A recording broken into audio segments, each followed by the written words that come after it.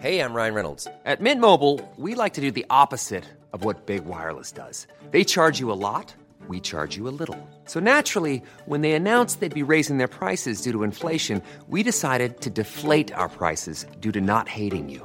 That's right. We're cutting the price of Mint Unlimited from $30 a month to just $15 a month. Give it a try at mintmobile.com/switch. $45 up front for 3 months plus taxes and fees. Promo rate for new customers for limited time. Unlimited more than 40 gigabytes per month. Slows full terms at mintmobile.com.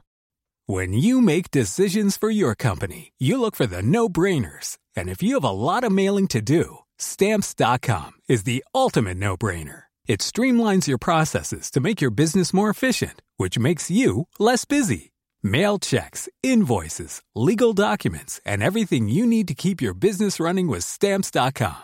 Seamlessly connect with every major marketplace and shopping cart. Schedule package pickups and see your cheapest and fastest shipping options from different carriers, with rates up to 89% off USPS and UPS rates. And with the Stamps.com mobile app, you can take care of mailing and shipping wherever you are. Make the same no-brainer decision as over 1 million other businesses with Stamps.com. Sign up with code PROGRAM for a 4-week trial, plus free postage and a free digital scale. No long-term commitments or contracts. That's Stamps.com. Code PROGRAM. Farm Talk with Dairygold, post Calver Gold, your trusted feeding partner for your dairy herd this spring. On C103. Hello and welcome. I'm Barry O'Mahony. The Dáil passed the Climate Action Bill following a 4-hour debate during the week. Farming representatives give their reaction. We conclude the presentations made to the Joint Committee on Agriculture, Food and the Marine on the CAP negotiations. NDC has launched an advertising campaign to support the food service sector across Ireland, having suffered considerably during the COVID-19 crisis. And John O'Connor has the stories making the Agri-News this week. Farm Talk on C103. Irish Cattle and Sheep Farmers Association, ICSA National President Mr Dermot Kelleher, has said the climate bill will be completely futile if there is not active engagement with the Irish farming community. He said we cannot expect our farmers to save the planet and bankrupt themselves. We need more funding, in addition to CAP funding, to help improve biodiversity, decrease emissions and improve carbon sinks. Mr Kelleher said farmers will plant more hedges and keep more habitats, but it cannot happen if the farm is not viable. Mr Kelleher strongly argued we must be sensible in how we deal with agriculture in Ireland. He said ICSA believes the relentless shaming and blaming of Irish farming for everything that's wrong in the world must be challenged at every opportunity. He said it's high time for Irish farming to be treated fairly in the climate debate. He also argued that more consideration needs to be given to Ireland's national interests. He said Germany would not sacrifice its car industry or close down its coal industry, and we should likewise stand up for our most important indigenous sector. It's all very well having 5-year targets as proposed in the climate bill. There's no point in pretending to care about climate change if we implement a policy of carbon leakage. It makes no sense to outsource our livestock farming systems to Brazil or Australia. However, Mr Kelleher strongly emphasised that farmers are willing to pay their fair share. Farmers have, he said, and continue to improve and adapt their systems of farming, and this is something that needs to be recognised and encouraged. But we must also need all government policies to align with this overall goal. For too long, he contended, there'd been talk but no decisions and no support for farm-based renewable energies in terms of biogas, solar and biofuels. He said his organisation, the ICSA, wants to see government decisions to enable us hit 20% renewable gas by 2030, and we want it to be economically viable for cattle sheds to have solar panels supplying the grid. And fuel should cost €10 instead of €5. The West Cork-based National President of the Irish Cattle and Sheep Farmers Association, Dermot Kelleher, is asking that we all carefully consider and protect what is our vital national interest. We must not allow what he called the cynical and massively funded anti-livestock narrative to drown out all reasonable debate. Part of an extensive policy statement there by the ICSA National President, Mr Dermot Kelleher, in respect of climate change policy. John O'Connor for Farm Talk. The Dáil passed the Climate Action Bill after a 4-hour debate. In the end, TDs voted the landmark legislation through by a large majority, 129 to 10. All parties supported the bill, with the opposition coming from a number of independents.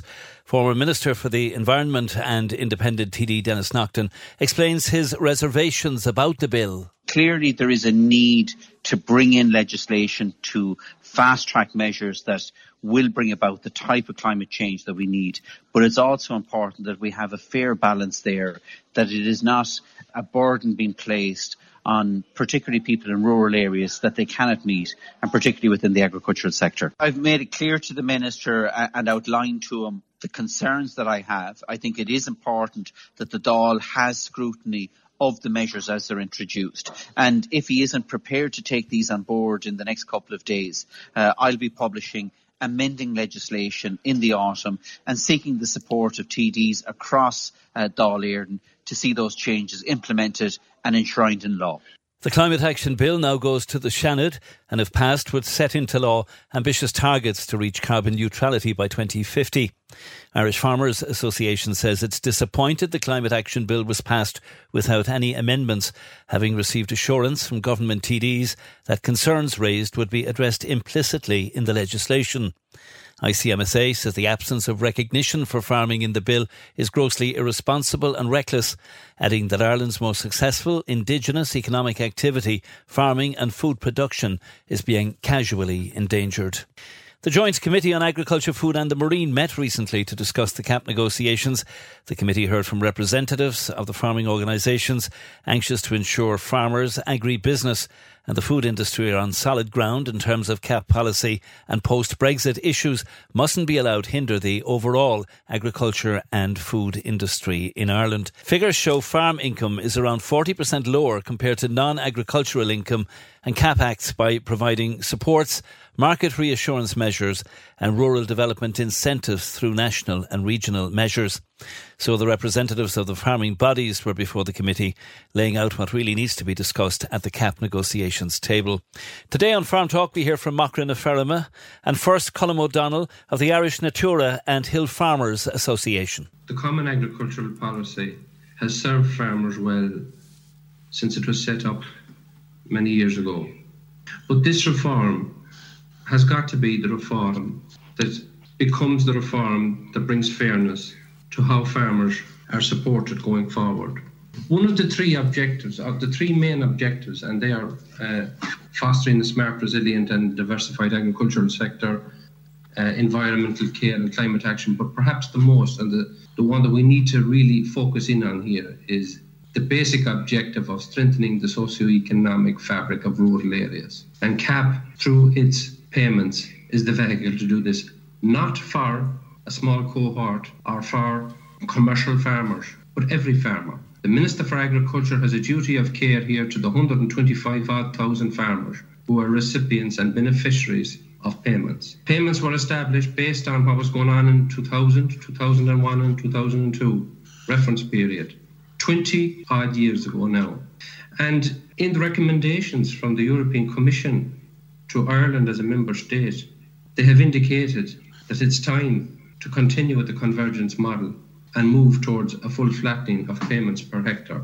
That is the position of the Irish Natura and Hill Farmers Association regarding convergence, 100%. Don't forget that Ireland has enjoyed, because of external convergence, no overall cut to the overall budget.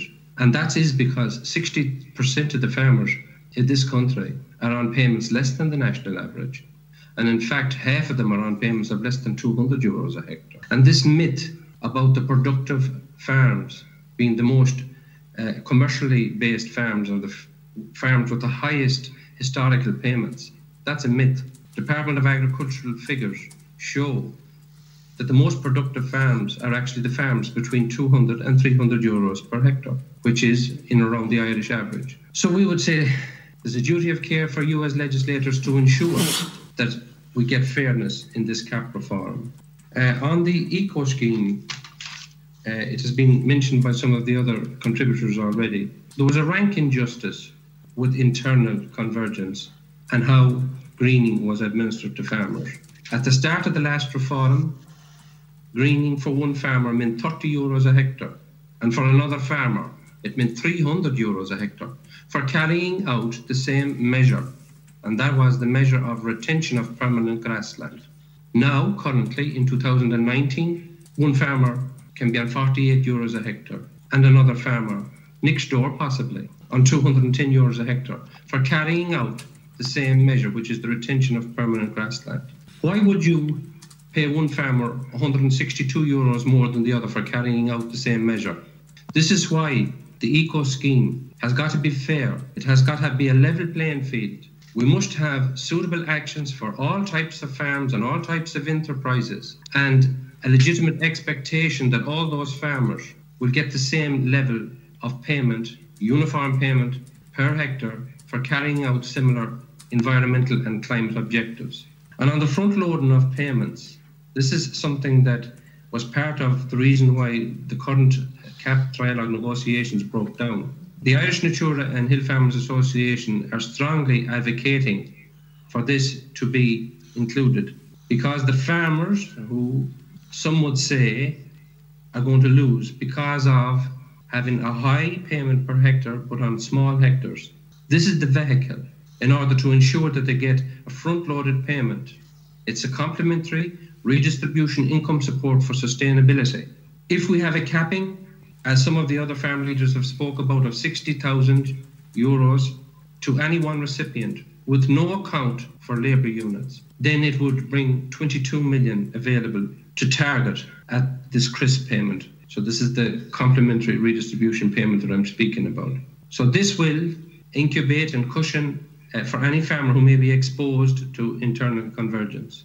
And finally, I would say, on the viability of commercial farms, or those representing commercial farming, I would say that what about the other 66% who are not viable farms? And don't forget that viable farms are farms that can support a labour unit.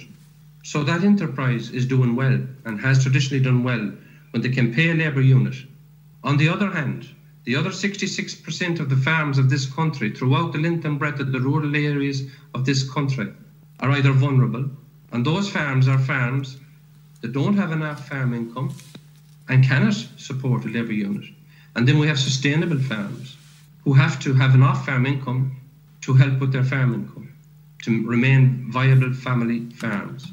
Colm O'Donnell of the Irish Natura and Hill Farmers Association, and his presentation to the Joint Committee on Agriculture, Food and the Marine recently discussing the CAP negotiations. Shortly, we'll hear from Macra na Feirme. Farm Talk on C103.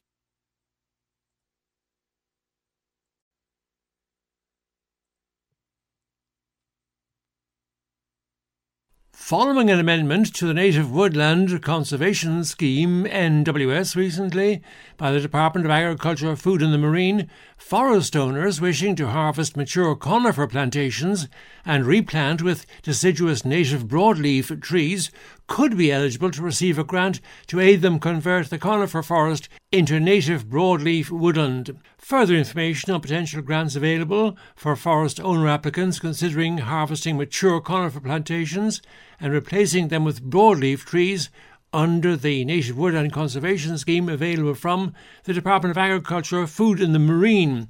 Teagasc may also assist farmers and forest owners on the options open to them if they are considering harvesting a conifer plantation. The IFA can advise on the value of standing conifer plantations if farmers are approached by companies offering to buy their crop. Anyone considering felling mature trees is legally bound to replant a replacement tree. John O'Connor for Farm Talk. Continuing with her final contribution to the Oireachtas Committee on Agriculture, Food and the Marine on the CAP proposals, Macra na Feirme was represented by National President John Keane. From where we are at this moment in time on CAP, over the last 25 or 30 years, we've seen many promises on generation renewal and promises for supports for young farmers. But I suppose now more than ever, we as young farmers, we need policies that deliver real positive impact for our sector. With the number of farmers under the age of 35 at less than 5% now, fundamental change is needed in order to ensure that the long-term survival of our sector both flourishes and embraces the changes and practices changes that are needed. We have an opportunity in this CAP to go beyond the promises that have been made in previous reforms to deliver targeted supports which will actually make a positive impact both in terms of young farmers entering farming, but also on our commitments in terms of environment and change. And young farmers have always been at the forefront of driving and embracing change, whether that be on practices on farms or embracing technologies. With the elevating of generation renewal to one of the 9 key objectives under these CAP proposals, it is a clear signal from the Commission to Member States that supports targeted at young farmers must be a key priority, and merely maintaining the status quo will not be enough to deliver on what's required in order to improve and encourage generation renewal. I suppose first and foremost, under the schemes introduced in 2014, MACRA welcomes the introduction of both the Young Farmer Top-Up and the National Reserve. Continuation of these is crucially important, but also continuation of a fully funded, fully committed National Reserve for the period of this CAP must be at the forefront of the measures to encourage generation renewal. MACRA, along with our partners in Europe and CEJA, is fundamentally supporting that 4% of direct payments from Pillar 1 must be ring-fenced for young farmers and for young farmers' access. We've seen 2% under the current CAP, but it's felt at 4%, and it must be ring-fenced for young farmers to ensure that they're supported and aided. And the interventions that fit under that 4% must end up in the hands and to support the business of young farmers. We've heard mooted at European level that tying in supports for organic schemes and others in line with young farmer schemes is a possibility, but that is something which, as young farmers, not all young farmers are going to be able to access, or not all young farmers will use. So that is an intervention, and like other interventions that are not directly going to impact young farmers, cannot be supported out of the 4% aligned for young farmers under Pillar 1 payments.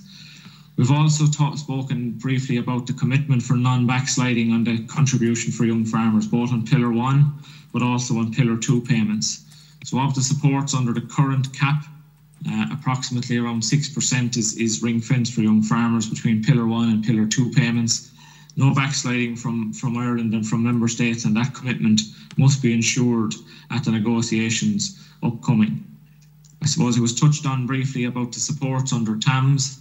And the maximum investment upper limit of 80% is being talked about, and that is something which must be also secured. We've seen how young farmers have responded under TAMS, given 186 million has been spent by young farmers and contributed under that scheme, and that must be continued over the course of the next CAP. MACRA sees and looks for flexibility in terms of the 5-year rule for the definition of young farmers. We've seen that many young farmers who take over the farming enterprise at 20, 21, 22 no longer meet the criteria for young farmers when they're 26, 27, 28.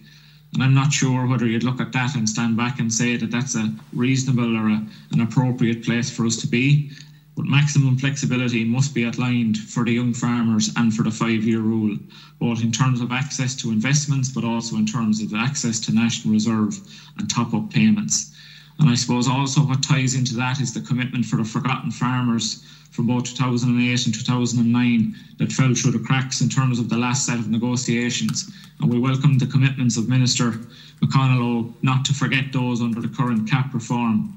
And this is an ample opportunity that provision must be made for those under the current negotiations as well. MACRA na Feirme National President John Keane with our final contribution to the Oireachtas Committee on Agriculture, Food and the Marine on the CAP proposals.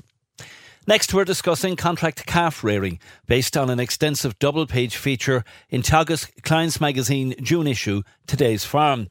John O'Connor is with me. And John, could you remind listeners about the broad outline of contract calf rearing? In general, contract calf rearing involves the movement of male calves and any heifer calves that are not required to be kept as dairy replacements from the owner's farm to another farm for rearing under a contract agreement. The animals remain in the ownership of the dairy farmer, and an agreed fee per head per day is paid to the contract rearer. And at what age is the calf entrusted to the contract rearer? These calves are reared from any age greater than 10 days, the point at which they are permitted to move farm legally, until weaning. The weaning age itself or weight is agreed by both parties, and it could be based on age, on weight, or when an adequate proportion of the diet is coming from concentrates and forage rather than a milk-based diet. And what happens next after the calves have reached the end of calf rearing stage and are weaned? There are 4 main options available. Firstly, return the calves to the dairy farm. Secondly, the contract rearer can agree to continue, but with a weanling rearing agreement this time. Thirdly, the contract rearer can purchase them for further future rearing themselves. Fourthly, the dairy farmer can sell on the calves to a third party. And I understand Teagasc has developed 2 new template agreements covering contract calf rearing. So could you outline details of the first Teagasc contract calf rearing template agreement? This Teagasc template agreement outlines that the calves, once weaned, will remain on the contract rearer's holding for further rearing. The length of this additional period is agreed between the animal owner and the contract rearer in advance. During the rearing period, the animal owner pays an agreed fee per head per day, and the animal owner retains ownership of the animals. Establishing a relationship based on trust and a good contract will benefit both the owner and the contract calf rearer. There are 4 key areas in a contract agreement which must be addressed according to the Teagasc Template Agreement guidelines. I understand these 4 key stipulations are not unduly complex, but they do provide a good basis for avoiding any misunderstanding later. So would you list 4 headings under which trust and certainty can be copper fastened between the owner and the contract calf rearer? Headline 1, the outline of the template agreement. The animal owner and the contract rearer's details to be stated. Secondly, duration of the agreement, to establish the start and the end date of the agreement. Thirdly, payment, to agree payment rate per head per day and decide on the method of payment. Fourthly, to state on the agreement the terms and conditions and establish a management protocol for the animals for the duration of the agreement. And where can listeners get more information on Teagasc guideline template agreements and highlighting of advantages of contract calf rearing for dairy farmers and would-be rearers? Listeners can refer to the Teagasc website or to their local Teagasc advisor, or alternatively, in the June issue of the Teagasc Clients magazine, Today's Farm, there's a very comprehensive feature on contract rearing male calves written by Mr. Gordon Peppard, Teagasc Collaborative Farming Specialist. Gordon covers benefits for the dairy farmer, including increased milk production and profitability, improved cash flow and income, no investment in stock. Gordon Peppard of Teagasc, in his feature in the Teagasc magazine, Today's Farm, indicates how contract rearing can be a win-win situation for both parties involved, provided that a level of trust, honesty and flexibility would exist between both parties. Farm Talk on C103. In situations where silage pits are full beyond limits and grass still needs to be lifted, baled silage should be considered as an alternative. This is one of the recommendations in the Department of Agriculture's advice on safe silage storage. And the Association of Farm and Forestry Contractors of Ireland, together with the HSA, Health and Safety Authority, in a joint statement recommend that silage pit height should never be more than twice the height of retaining walls and should slope at less than 45 degrees. The HSA FCI joint statement points out and warns that this year grass of high moisture content is being ensiled and this material is prone to pit splitting, creating an additional risk when pits reach excessive heights. The increased volume of grass being cut in most cases this year results in higher pits, leading to potentially dangerous working heights, placing vehicle operators and others working on these pits at risk of serious injury. Detailed information on safe silage pit heights available on the websites of any of the following: HSA, Health and Safety Authority, FCI, Farm and Forestry Contractors of Ireland, and the Department of Agriculture, Food and the Marine. And also in the June 12th, 2021 issue of the Irish Farmers Journal, Machinery Supplement. John O'Connor for Farm Talk. Teagasc, through its research advisory, education, training and media programme, is lending its support to Men's Mental Health Week. It always begins on the Monday before Father's Day and ends on Father's Day itself. While males constitute almost 50% of the population of Ireland, they experience a disproportionate burden of premature mortality, have poorer lifestyles that are responsible for a high proportion of chronic disease, and present late to health services, leading to many problems having poorer outcomes. Research among farmers in Ireland shows they experience 5 times higher cardiovascular, 3 times higher cancer and 7 times higher mortality in the working age range than white-collar workers. Teagasc research shows disability arising from ill health or injury massively interferes with farmer lifestyle and can jeopardise the livelihood of farm families due to reduced capacity to farm efficiently, which consequently reduces income. Recent research indicates farmers give health issues less attention than aspects of safety implementation. Men's Health Week is therefore a great time to kickstart a personal health initiative. There's a wide range of information available from the HSE, while a farmer health booklet, Fit for Farming, is available on the web. Further information is also available by visiting teagasc.ie. Joining us now is Teagasc advisor Mark Tracy, and we're discussing silage, fertilising for the second cut, lime, slurry and chemical fertiliser applications in the first of 2 parts on the Farm Talk programme. The big thing with silage is you're taking an awful lot of nutrients actually off the field. Like particularly when you think of a nutrient like potassium, about 90% of the potassium taken up by the animal in a grazing sward is recycled through the animal and goes back out on the field. When we take the silage off the field, we're stripping all the nutrients out, so it's important to put it back. So from that point of view, I'd be really encouraging farmers where they have slurry available to try and make use of it for the second cut. Typically, if you can get out maybe 2,500 gallons, maybe even a little less of reasonably good slurry, that should suffice in terms of P&K requirement for the second cut crop, and it's only a case then of just topping up with nitrogen. I suppose in terms of nitrogen levels, it's something that I think at times we probably do overcook, and really I don't see any need to be going over 80 units of nitrogen on a second cut crop. And to me, that's for a fairly young sward that has good potential. If you're dealing with kind of older swards, I'd be even cutting that back maybe to 65 units. So really, I suppose to sum it up, if you're going with a reasonable coating of slurry, I'd be using a product like protected urea with sulfur, because it's important to get some sulfur on there as well. So you're looking at bringing the total up to about 80 units, which means you need about 65 units of bag fertilizer going on there. If you don't have slurry available to you, or if it's ground that it's not practical to spread slurry on, in that case, just be conscious that there is a very big offtake of K. So really you need to be trying to get on maybe in the order of 60 to 80 units of K and probably 10 to 12 units of P for the second cut. Just the other silage that would be taken at this time of year quite commonly would be strong paddocks being taken out for bales. And it's also important not to forget the P's and K's on those paddocks as well. Like typically a bale will take out about a unit and a half of phosphorus and about 10 units of K.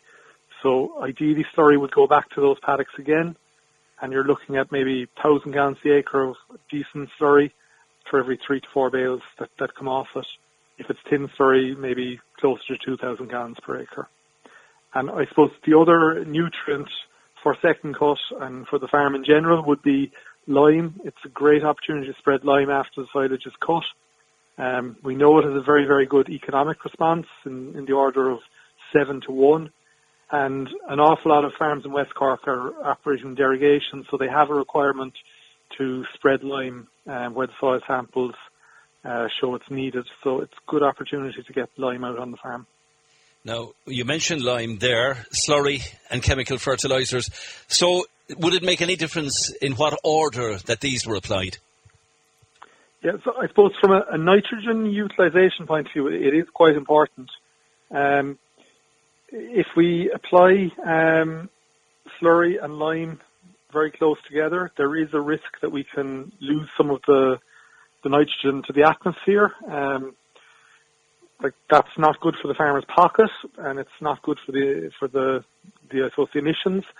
So what I'd be saying is try and get the slurry out first, the chemical fertilizer next, and then the lime after that. And ideally, you'd want to be leaving a minimum of 3 to 4 days between each application. The other common question that would come up there would be: is it safe to use protected urea products if you're applying lime? And the research would suggest that there isn't really any issue using protected urea products in that space. That it acts pretty much the same as CAN, and that it's safe enough to do it. And if a farmer just intended grazing the field for the remainder of the year, then what fertiliser rates would be appropriate? Just for general grazing ground that hasn't been cut, an awful lot of farmers now have kind of come back to this whole idea of spreading a unit of nitrogen per day. So if they're on a 20-day rotation, they'll spread 20 units, and depending on if the rotation is faster, they'll cut back the spinner a small bit or vice versa. For silage ground, you've just stripped off an awful lot of nutrients off it. The crop has pulled a lot of nitrogen out of the ground, so I would be inclined to give that a tiny bit more. So probably typically somewhere up about 27 units per acre of nitrogen after the silage crop. I'd be slow enough to be going with slurry if it's intended for grazing, unless it's quite watery, just because you may have palatability issues with the grass in that case. The other thing just with the grazing ground is now is a great time to let clover do its work, and where there is a decent amount of clover in the swards, it would be advisable to cut the nitrogen rate. Typically, fellas seem to be going back to about half rate nitrogen.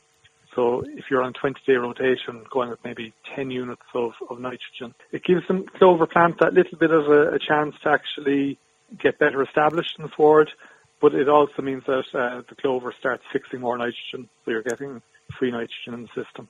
Mark Tracy, Teagasc advisor, and we'll have the second part on this topic on Wednesday's programme. Irish Cattle and Sheep Farmers Association Beef National Chairman Mr. Edmund Graham has insisted that each farmer who has received a BEAM scheme associated herd letter must be individually assessed and treated fairly by the Department of Agriculture, Food and the Marine. Mr. Graham said it's unfair to throw what he called a curveball in at the 11th hour, making it virtually impossible for farmers to rectify the stocking rates with less than a month to go. 1,000 farmers, he says, have got letters, and it's likely that almost half of them are potentially facing a BEAM penalty. Some of these farmers who thought they were on target to meet the requirements of the scheme have now been left in what he called an impossible situation. The ICSA National Beef Chairman, Mr. Edmund Graham, goes on to point out that, according to the Department of Agriculture, where a BEAM farmer has, during the period concerned, had one or more associated herd numbers linked to their BEAM application herd numbers on the Department's Corporate Customer System, CSS, these herd numbers are deemed to be part of the participant's holding. As such, he says, they must be included in the nitrates figures for the holding and show a combined reduction of 5%. And he poses the question, if this has been the case, why then have nitrates figures not been supplied all along for associated herds? He says at least then farmers would have been in possession of all of the relevant information and been able to act accordingly. Mr. Graham said the BEAM scheme has proved difficult for many to navigate. He claimed the lack of timely and accurate figures throughout the scheme had been very problematic. However, he said, in order to assess this badly needed compensation, farmers have done their utmost to see the scheme through, and curveballs, as he called it, like this on the home stretch are inexcusable. Edmund Graham is now urging the Minister for Agriculture, Food and the Marine, Charlie McConalogue TD, and his department officials to please look carefully at each case before they deny payment to any farmer. John O'Connor for Farm Talk. Farm Talk on C103. The interim report of the Seafood Sector Task Force has been handed to the Minister for Agriculture, Food and the Marine, Charlie McConalogue TD. Minister McConalogue set up the Seafood Sector Task Force to examine implications for the Irish fishing industry and coastal communities, particularly those dependent on fishing, arising from the Brexit Trade and Cooperation Agreement between the European Union and the UK. The task force, chaired by Mr Aidan Cotter, was charged with recommending initiatives which could be taken to provide supports for development and restructuring so as to ensure a profitable and sustainable fishing fleet, and also to identify opportunities for jobs and economic activity in coastal communities dependent on fishing. Minister McConalogue had requested that an interim report would focus on arrangements for a temporary voluntary fleet cessation scheme to counter the impact of the reduction in fishing quotas. This will be followed by a full report of the Seafood Task Sector later. The task force was also asked to review the options and recommend actions which would be pursued to assist in reducing the burden on Ireland from the transfers of fishing quota shares to the UK. The interim task force report recommends that a voluntary temporary cessation scheme of 1 month's duration be offered to about 220 whitefish vessels impacted by the quota restrictions and reductions in the period from September to December.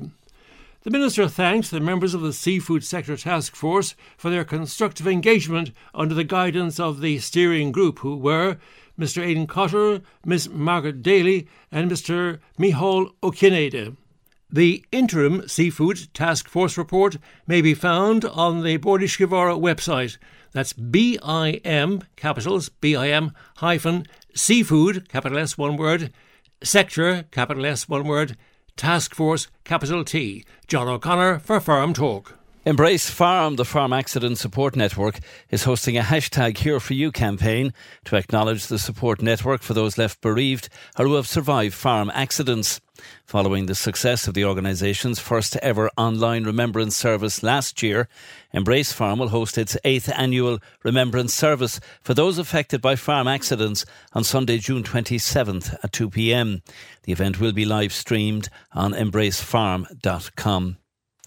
Toonsbridge Dairy in Macroom, County Cork features in a new NDC advertising campaign to support the food service category across Ireland, having suffered considerably during the COVID-19 crisis. Cathy Curran, Communications Manager with the National Dairy Council, joins me on Farm Talk to discuss the campaign and the Toonsbridge connection. Yeah, we're very lucky, Barry, to receive some EU funding for a number of campaigns that we run across our marketing programme. So at the moment, we're running 4 EU-funded campaigns, which is fantastic, to promote milk.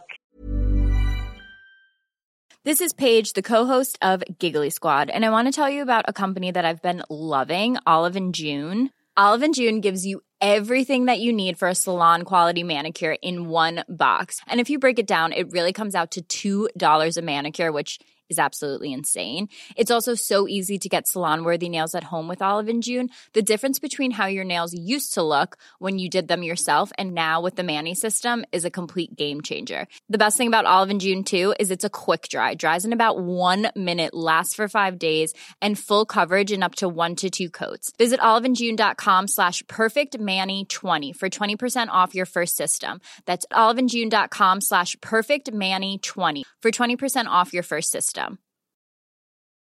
Hey, I'm Ryan Reynolds. At Mint Mobile, we like to do the opposite of what Big Wireless does. They charge you a lot, we charge you a little. So naturally, when they announced they'd be raising their prices due to inflation, we decided to deflate our prices due to not hating you. That's right. We're cutting the price of Mint Unlimited from $30 a month to just $15 a month. Give it a try at mintmobile.com/switch. $45 up front for 3 months plus taxes and fees. Promo rate for new customers for limited time. Unlimited more than 40 gigabytes per month. Slows full terms at mintmobile.com. Hey, it's Paige DeSorbo from Giggly Squad. High quality fashion without the price tag. Say hello to Quince. I'm snagging high-end essentials like cozy cashmere sweaters, sleek leather jackets, fine jewelry, and so much more. With Quince being 50 to 80% less than similar brands. And they partner with factories that prioritize safe, ethical, and responsible manufacturing. I love that. Luxury quality within reach. Go to quince.com/style to get free shipping and 365-day returns on your next order. Quince.com/style. To promote cheese, sustainability and environmental aspects in relation to farming, which is a big one at the moment. And then the most recent one is the EU food service campaign. So it's a campaign designed specifically to support the food service category, which suffered considerably during the pandemic. So everything from cafes to canteens to sort of garages to cafes and independent food producing companies. And we are running a campaign that is two-pronged in approach. It is an advertising campaign, which is running through the summer months. And then there'll be a training program which will run with one of Ireland's top retailers, where we're going to work to train the staff on dairy and nutrition for their customers. So that's kind of the two-pronged approach. But the effects of the pandemic on the food service sector, Kathy, was it severe and is it recovering? It's recovering slowly, Barry. I'm no expert. I can't speak certainly to the sector.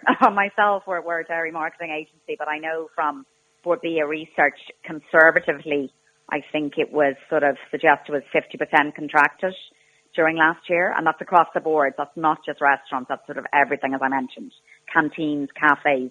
But in saying that, I think, and from meeting the cafe owners across the last number of months, interestingly, they did quite well with the takeout option. So a lot of the very successful, busy, high-profile businesses that had a name for their product still did quite well. So I think it'll come back slowly. I think people got used to they pivoted and got used to seeing how their business could I suppose, change, and how it could adapt to make their business work. And they did that very, very successfully, a number of them.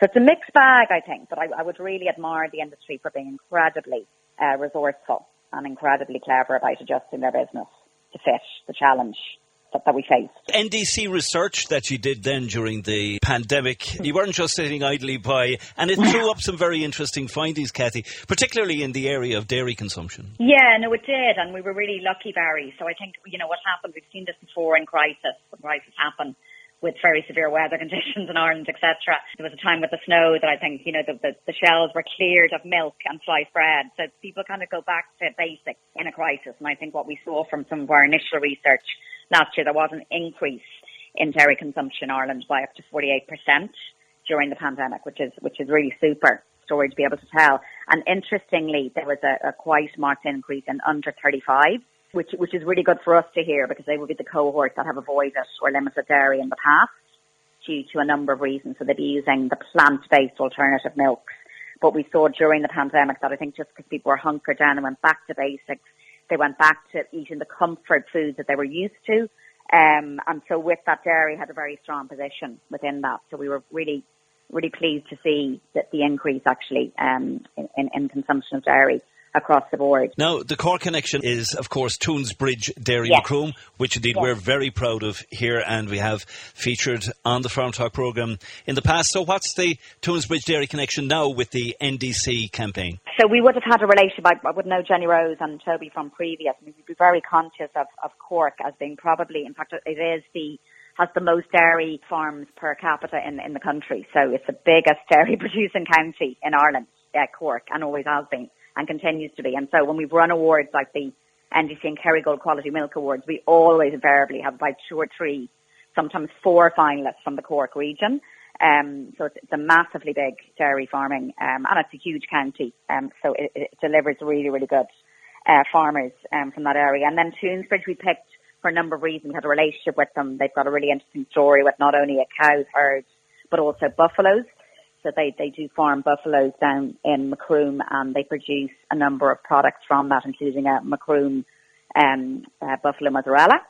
But we also chose them, Barry, because they make a number of European-style cheeses, and it's a EU-funded campaign. So we felt that having, an offering of ricotta and schmorza and mozzarella within, in collaboration with kind of the cheddars and the more historically traditional types that we enjoy in Ireland, would make a really good story. And we felt that they had a really nice offering there. And also, obviously, they have wood-fired pizzas. They have a pizza oven that runs, I think, weekends. And correct me if I'm wrong, I think it's Thursday to Sunday. They have pizzas, which during the pandemic you could take away. But I know during the summer months they have a lovely outdoor garden where you'd be able to go along and enjoy their pizzas outside. And they also have a beautiful food shop within the dairy that you can go and buy some nice bits as well when you're there. So really nice story. Kathy Curran, Communications Manager with the National Dairy Council. 4 out of 5 food and beverage businesses are optimistic for the next 3 years, according to Bord Bia. Food and beverage exports were down just 2% in 2020, despite the challenges of Brexit and the pandemic. Bord Bia Chief Executive Tara McCarthy says there are still some challenges posed by Brexit, such as higher costs. 90% of industry has experienced higher costs, and a third of them would say that they've experienced significant higher costs. 80% of them would say that their margins have been decreased as a result of the new trading relationship as well. So the pressures are there and the scale of those pressures are there. But I'd argue, I guess, that they're finding opportunity in the diversification agenda as well. Carbery Group has committed to supporting a postgraduate student scholarship at UCC over the next 5 years. The donation from the company will fund the Carbery Group scholarship for one postgraduate student annually on the MSc in Cooperatives, Agri-Food and Sustainable Development at Cork University Business School, UCC. The scholarship opportunity will also include a valuable work placement with Carbery Group. Information and the application process for the scholarship is available at ucc.ie. The impact of United States tariff sanctions on Irish and EU agri-foods are expected to ease following a 5-year suspension just announced of tariffs in this long-running EU-US aircraft dispute. The announcement came from the European Commission and the Office of the United States Trade Representative. Economic sanctions imposed by both the European Union and United States, which are currently suspended till 11th of July 21, will be suspended for a further 5 years under the announcement just made on 15th of June. The Minister for Agriculture, Food and the Marine, Charlie McCullough TD, pointed out that lifting of the tariff burden in this civil aircraft dispute would equate to about €95 million of impact on Irish agri-foods out of a total of €380 million exports to the USA in 2020. This should help our agri-food exports to America as both nations emerge from the COVID pandemic. The Minister of State with responsibility for new market development, Martin Hayden TD, also warmly welcomed the mutual suspension of European Union, United States of America economic sanctions for a period of 5 years. John O'Connor for Farm Talk. And thanks to John for co-producing and contributing to the Farm Talk programme this week. I'm Barry O'Mahony. Thank you for listening. Farm Talk with Dairygold Calf Milk Replacer, offering a wide range of calf milk replacers to suit your calf's needs. On C103. Hey, it's Paige DeSorbo from Giggly Squad. High quality fashion without the price tag. Say hello to Quince. I'm snagging high-end essentials like cozy cashmere sweaters, sleek leather jackets, fine jewelry, and so much more. With Quince being 50 to 80% less than similar brands. And they partner with factories that prioritize safe, ethical, and responsible manufacturing. I love that. Luxury quality within reach. Go to quince.com/style to get free shipping and 365-day returns on your next order. Quince.com/style. The secret to summer-ready skin is here. Osea's #1 best-selling Undaria Algae Body Oil, clinically proven to instantly improve skin elasticity and transform dry skin to silky, soft, and unbelievably glowing. Its signature scent of freshly squeezed grapefruit, cypress, and mango mandarin transports you to sun-kissed summer days. Get healthy, glowing skin for summer with clean, vegan skincare from Osea. Get 10% off your first order site-wide with code GLOW at OseaMalibu.com.